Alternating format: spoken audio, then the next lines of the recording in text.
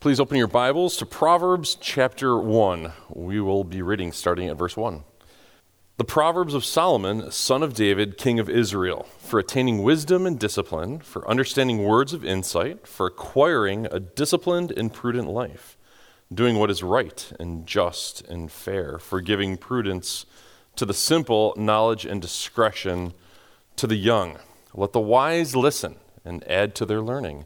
Let the discerning get guidance for understanding proverbs and parables, the sayings and riddles of the wise. The fear of the Lord is the beginning of knowledge, but fools despise wisdom and discipline. Please join me as we pray. Father, we thank you for the opportunity to open up your word. Lord, as we turn our attention towards the book of Proverbs over the next few weeks, I pray that you would give us insight and understanding in ways that maybe we haven't understood before. And so, God, I pray that this morning, as we introduce the book, I pray that you'd walk beside us and before us and behind us and help us to understand what you want us to see. We pray this in your Son's name. Amen. So, friends, we are turning our attention from one wisdom book to another. And so Pastor Brian just finished the series on Job called Why Winter, and now we're moving to another Old Testament wisdom book, Proverbs, which is probably the Old Testament wisdom book. Now, friends, I understand that all Scripture is God-breathed and is beneficial. It's useful for teaching and instruction, but if we're being honest with ourselves, some parts of the Bible are more helpful than others. Now, if you want to push back on me on that one a little bit, I would challenge you, then go home after church today and read Chronicles chapters 1 through 9, and then compare that to Proverbs chapters 1 through 9, and then you come tell me which you find more beneficial. Proverbs speaks to virtually everything in any situation. So when I'm thinking about an opening illustration or a story or a conflict, Proverbs seems to speak into all of that. So instead of sharing a story about myself and throwing myself under the bus once again, how about we take a look at the disciples? Let's pick on them just a little bit this morning. So if you have your Bibles, you can open to Mark chapter 9 if you want to follow along at verse 33. It says they, that's the disciples, and Jesus, they came to Capernaum, which is the region in northern Israel. That's where Jesus grew up and did his ministry, and now at this point in the text, Jesus is far closer to the cross than he is to his baptism. It says when Jesus was in the house, so they had a home base, probably Peter's mother-in-law, Jesus asked the disciples a question. He said, "What were you arguing about on the road?" And so we have to envision it was this day where the disciples and Jesus were out doing ministry. It was towards the end of the day. Now they were coming back to where they would be staying. And Jesus apparently wasn't exactly with them. He was maybe in front of them or behind them. But to the disciples' perception, he was outside of earshot, and they were having this conversation. That kind of out of earshot sort of circumstance happens to me all the time. Every time I drive a van full of youth going to some location, it's like when I sit in that seat, I become invisible to them. It's like they don't know that I'm there, and so I can hear their conversations. If I have a van full of boys, they sit there and they start to talk about girls. And then eventually the conversation shifts towards girls, and then they continue to talk about more girls, and it's like I'm not even there. And so here's Jesus walking with the disciples, and they're having this conversation, and they're arguing with each other about which is the greatest. Now, honestly, think about that. Like having an argument with your friends about who is the best Christian, who's the best follower of Christ. I'm a better worshiper than you. What kind of conversation is that? So that when they get back to the house, Jesus is near them and he asks them a question. He says, "What were you talking about on the road?" And I love their response. It was this: "But they kept quiet because on the way they had argued about who was the greatest." They didn't say anything. Why? Because they knew. Because they understood. They knew the dangers of pride in our lives, and the conversation about who's the best follower of Jesus is rooted in pride. And they were aware of that. Why? Because they probably read their Bibles. And so if I were with them and I was standing there in that moment, I'd be, friends, haven't you read your Bible? Haven't you looked at what it has to say about pride and humility and how we wrestle with those two tensions? And yet if I look at my own life, I know that, well, maybe I'm not arguing with people about, being the best Christian, but I struggle with pride in my life. Happens all the time. And so these truths about life, it's like we have this slow leak. It's that truth fades, it's that there's this gravitational pull towards average. And so just this idea about pride and humility, it's a great struggle for everybody. And the Bible speaks about it a ton. And God gives us books like Proverbs, which helps us to wrestle with this and to remind us these little sayings with so much meaning and instruction that speak into virtually every situation in life. And so today, the goal is introducing Proverbs in our new series. It's called Forks and Fences. And for the next several weeks, we're going to be looking at the different themes that Proverbs addresses. So we're going to look at 4 questions today. The first is this: what are Proverbs? The second one is this: what's the purpose of the book? Third, why wisdom? Because that seems to rise to the top. So what does wisdom have to do with it? And lastly, how can I use this book in my daily life? Because we want to make much of Scripture. So first, what are Proverbs? What are Proverbs? They're these brief, particular little expressions of truth. And so Proverbs isn't just a Christian thing. Proverbs are these quippy statements that have existed for all time. And so there are 3 criteria that I think of that help us understand what Proverbs are. The first one is this: they're catchy, they're learnable, they're easy to remember, whether they're biblical proverbs or other kind. And so let's take an English proverb, one that we're familiar with. It says this: look before you leap. And we know what that means, but if we give it definition, we might say this: in advance of committing yourself impulsively to a course of action that you may regret or find rewarding depending on the circumstances and options, think about it. I much rather prefer look before you leap, I guess. It's a lot easier. Easier, catchy, learnable. How about a stitch in time saves 9? So Ben Franklin popularized that statement. I don't actually really know what it means until I define it, which is there are certain corrective measures for minor problems from early on in a course of action, which can forestall major problems from arising. Or a stitch in time saves 9. Well, the same principle applies to Scripture. And so if you take Proverbs 16:18, it will be the one that we'll work with today. It says, pride comes before destruction and an arrogant spirit before the fall. Or he could have written, Solomon, the inevitable consequence of lofty self-exaltation is a total shattering of what the person has and is as the totality of inward attitudes revealed by outward signs, words, and actions. I much prefer pride comes before destruction and an arrogant spirit before the fall. So Proverbs are catchy. They're learnable. They're easy to remember. Proverbs are also this. They're not exhaustive. They don't say everything that there is to say about a truth, but they point us to truth, and they're rooted in truth. So Proverbs 16:18 says, pride comes before destruction and an arrogant spirit before the fall. Now, what we do know is this: not every prideful person we know falls. Not every prideful person is destroyed. Sometimes I know prideful people who prosper. They succeed. They do really, really well. They're not self-destructive in any way. They seem to prosper in life. But the truth of the proverb is this: that those who have self-destructed and that those who have fallen, you can always point to and look at pride being the source and a cause behind that. And we can see it when it happens, and we shouldn't be surprised when that happens. So Proverbs are easy. Proverbs aren't exhaustive to truth, but they point us to truth. And the last criteria is this: they're for everyone. And so Proverbs are for everyone. Verse 4 said a young man.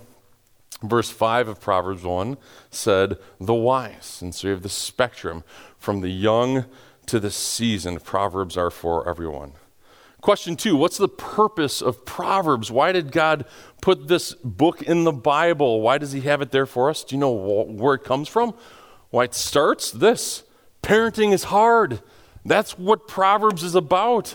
It's a book written from a parent to a child. And so it's like the ultimate parenting book. And as parents, and if you're a parent of teens, oh man, you worry about this stuff. And God has given us this gift, Proverbs, to help us. And so the overarching theme of Proverbs is get wisdom. He says get understanding.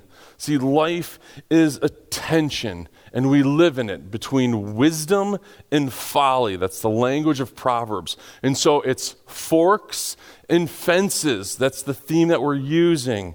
It's forks because we're talking about paths of wisdom and folly, path of prosperity and destruction, a path of life and a path of death. And we all stand at these forks in the road in all circumstances, at all times in life, at every decision that we have to make, and we have to determine which one are we going to traverse. So Proverbs are truth that are from a loving father to his son, and it's rooted in experience. It's pattern recognition. It's like, don't do what I did. Learn from my mistakes. But Proverbs in the Bible is more than that, because it's God's truth. It's not rooted in mistakes. And so God the Father, you can see a picture, is walking behind his son, behind his children, with his hands on their shoulders, and just walking them along life. And we come to the forks in the road, and he's helping to nudge down the good path, the path of life, the path of prosperity, the path of wisdom. But it's also a book of fences. It's a book of guardrails, that life is dangerous, and we're going to wander because we're going to explore things, and we're going to wander a little bit to the right and a little bit too far to the left, and sometimes we're going to veer so far to one side, we come right up to that fence, right up to that guardrail, and if we pass over it, we cross over. It's perilous, and it's destructive. And so God the Father nudges us along, and he gives us fences to help guide us as we walk along and make these decisions. Let me give you an example. So, I am a dad of a teenager, 2 of them, in fact, and parenting teens is incredibly humbling and incredibly challenging, and now I know. And so, let's take a circumstance like this. We have cell phones in our family. In fact, our family owns 3. I own 3. I use one, my wife uses one, and my 14-year-old son uses a cell phone as well. Now, he uses the colloquial term, my phone, but it's my phone because I pay for it, and we have that understanding. Like, we've talked about it. It's cool. Now, let's say as a loving father, I find some illicit material on his phone. Now, this is truly hypothetical. I asked him, can I make up this story or this illustration? He's like, yep, go ahead. So this is not true to my son. This is hypothetical.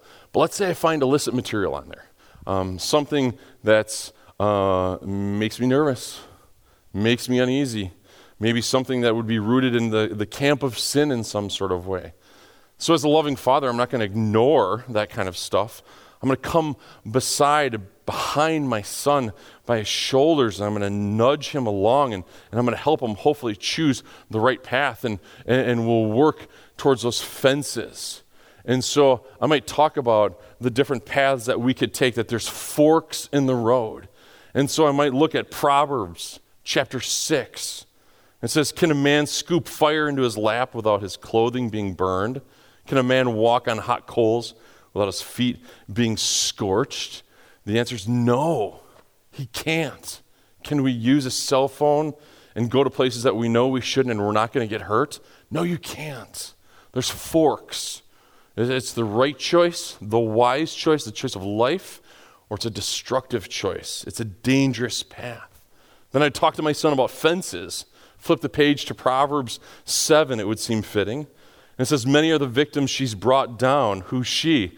Well, in this case, it's the cell phone, right? Her slain are a mighty throng. Her house is a highway to the grave. I talk about the fences, and if we cross over them, it's destructive. It's perilous. And so we'd have a conversation about strengthening our fences, making them a little tighter, a little bit higher, a little bit stronger. And we'll talk about it, and then we'll do something about it. Folks, wherever we go, Proverbs walks with us. And so if we go to work, Proverbs comes along with us. When we go to school, Proverbs is there beside us. When we come to church on Sundays, we can bring Proverbs along. When we go to the bank to do our finances, Proverbs is there. Whether we're at the movie theater, on vacation, we're in social media, we're at our friend's house, or we're on the school bus, or we're surfing the World Wide Web, or we're living in residence halls, or we're in our own room. Proverbs will walk with us, and it will walk with us in all of life and for all of life. What's the purpose of Proverbs? Why did God give it to us? In his words, he says this, verse 2, first, it's for attaining wisdom and discipline, for understanding words of insight. It's to know. It's to understand, to see and understand a little bit of life, how God intended it and how he had ordered it. It's to see into situations. Maybe that we could start to understand it. Maybe that this crazy world would make sense. So Proverbs, the purpose is for understanding, and verse 3, it's for acquiring a disciplined and prudent life. Here it is, doing what is right and just and fair. And so Proverbs is knowing and understanding, and it's the prudent behavior. It's the doing. It's to live truth out. It's that wisdom is applied knowledge. And you know what the difference is between the wise person and the fool? See, I think they know. I think they both know. The difference is the fool knows truth, but he doesn't live it out because he doesn't care. And so the purpose of Proverbs is to know what God intended for us and then to live that truth out practically. So it begs the third question. What's wisdom have to do with it? What does wisdom have to do with it, meaning life? And a person could argue, and I think Proverbs makes the point, it's everything. Proverbs 1:7 says this, the fear of the Lord is the beginning of knowledge, and fools despise wisdom and discipline. And so understanding, knowledge, wisdom starts with fear. Fear, what does that mean? What's behind that? What's the fear of the Lord? The fear of the Lord is this. It's a recognition that God is God and I am not, and I really, really need him. And starts with this idea of like God is God, I am not, and so when I recognize who God is, that he is a God who is full of majesty and a God of worthiness and glory and holiness in light of who I am, and my sinful self, it causes me to shrink back a little bit. Like it's a healthy kind of fear. But because of that, I know I really need him. That without him, I have no hope, and I'm absolutely dependent on who he is. And so that recognition makes me want to draw near. And so I shrink back at his worthiness, but I need him and I want to draw near. What is this? It's worship. It's worship. It's the natural posture. It's awe. It's a healthy fear in who God is. And so it's from this place of worship, that's where wisdom, that's where understanding are truly forged. And so in Bible speak, wisdom, this side of Jesus and knowing Jesus means I know Jesus.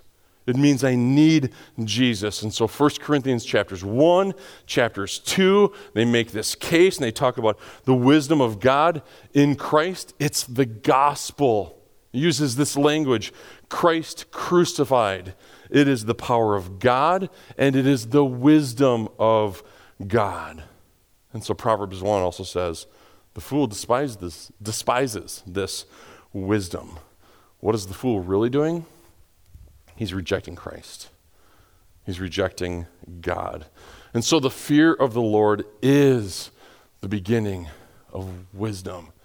And it starts with a worship and an awe in our Creator. Friends, wisdom has everything to do with it. So the last question is this: how can I use this book in my daily life? All right, well, track with my thought here. This world around us is God's creation, and it's good. He created it all through a spoken word. And within his creation, he didn't just create stuff, but he created an order. And there's an ethic to it. And in establishing order, there's also a moral dimension. And so we act, and there are consequences, both good and bad. And that is a predictable relationship. We just kind of know what the result of what path we're going to go down. Which fork are we headed down? And to disregard God's good order is the height of arrogance and foolishness. So the first step in living this stuff, these truths out, is to acknowledge that God is author. It's the issue of pride and humility. Because if God is not the author, or I'm full of some sort of pride, then I place myself above him. That is not a good place to be. That's the fool. So we acknowledge that God is author. We surrender to him in humility. And that's kind of the beginning of getting it, of this life. Step 2 is this: then we ask for wisdom. And God wants to give you wisdom. And so his little brother James wrote this in verse 5 of chapter 1 of James, said, if any of you lacks wisdom, ask God, who gives generously to all without finding fault. God wants to give you wisdom. He wants to give you more wisdom. He wants to shower you with wisdom and pour it out on top of you because he wants you to see. How else do we live this out? Step 3 is this. First, we acknowledge that he's author. Number 2, we ask for wisdom, and then we seek wisdom. How? That's Proverbs. That's the book of Proverbs. That's why God placed it in the Bible for us. Honestly, 31 chapters, really? Like, does someone just make that up? Is that just kind of chance? Or is it intended that a person could read a proverb a day, every day, once every month, for the entire rest of their life? Why? Because vision leaks, because we forget this stuff. And so we read Proverbs, we meditate on Proverbs, we memorize Proverbs because we can, because they're short and quippy and learnable and easy. And then we use it. So I might go to my first century disciple friends and say, you won't even talk about the conversation you were having because you were arguing about who's the greatest, like who's the best follower of Jesus. So I would probably take out my phone and I could Google Proverbs, pride, and humility. And I would get a scripture dump right there on my phone. You don't even need a concordance anymore. The books are clunky. Now you can just use your phone and Google. And I'd take out some Proverbs and I'd say, look, friends, look at the first one that popped up. It's Proverbs 8, verse 13. It says, I hate pride and arrogance. That's the first thing God says about it. That's a pretty strong statement. But then God goes on in Proverbs 11:2, and it says, when pride comes, then disgrace. And you feel it, don't you? Because you don't want to have that conversation. You don't want to tell Jesus how you feel. What is that? That's disgrace. It's shame. And then we're back to Proverbs 16:18. It says, pride comes before destruction and an arrogant spirit before the fall. That tells us what we need to know about pride. But the next verse, in verse 19, says, better to be lowly in spirit with a humble heart. And so we see there's forks in the road. Proverbs 15:33 says, humility comes before honor. Don't you want to be honorable? You are honorable. Humility comes before that. Proverbs 22:4 says, humility is the fear of the Lord. The fear of the Lord. It's that healthy fear. It's the relationship with him. See, Proverbs is rich on teaching instruction with the dangers and pitfalls of pride and the beauty of humility. And in this case, anyways, Jesus just gets to be Jesus. He's kind of contrarian. So I would pull up Proverbs and walk him through it. He takes on the posture of a teacher. And so if we flip back to Mark chapter 9, it says, sitting down, that's him being a teacher. We don't get the sense that he's upset at him. He's not disappointed. He's not angry. we have Jesus filled with grace. And like a loving father, taking his son by the shoulders, he does something we don't get to do. He writes his own proverb. So Mark chapter 9, verse 35, if anyone wants to be first, he must be the very last and the servant of all. Folks will never understand the depth and the danger and what happens when we wander down wrong paths and we take the wrong fork, the tension between pride and humility, what it means to fall over the guardrail until we see things the way God sees them, right? We'll never get money unless we see it the way God sees it. We'll never understand marriage or intimacy. We'll never really understand parenting, certainly not parenting teens. And we'll never understand work and the relationships there and our parallel relationships with friends, and we'll never get the power of speech. We'll never really understand sex until we see it the way God sees it and we understand it the way God sees it. Until we see things the way God sees them, then stuff starts to make sense. And then it starts to fall into place. Things start to work out because this is God's good creation.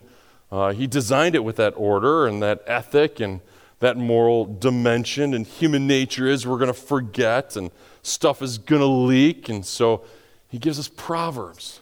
Proverbs, God's wisdom, grace for all of us, available for all of us each day, every single day. And so the series for the next few weeks is Forks and Fences. It's lessons from Proverbs. I think it'll be a fun series. We're going to hear from lots of different voices, and we're going to talk about some really relevant topics, from alcohol to parenting. We're going to talk about work. We're going to talk about sex. So don't go on vacation. Cancel your flights or your plans. You'll want to stick around. It's going to be good. So let me close us by reading from Proverbs to you, a proverb over you, of Proverbs chapter 4, and then I'll pray.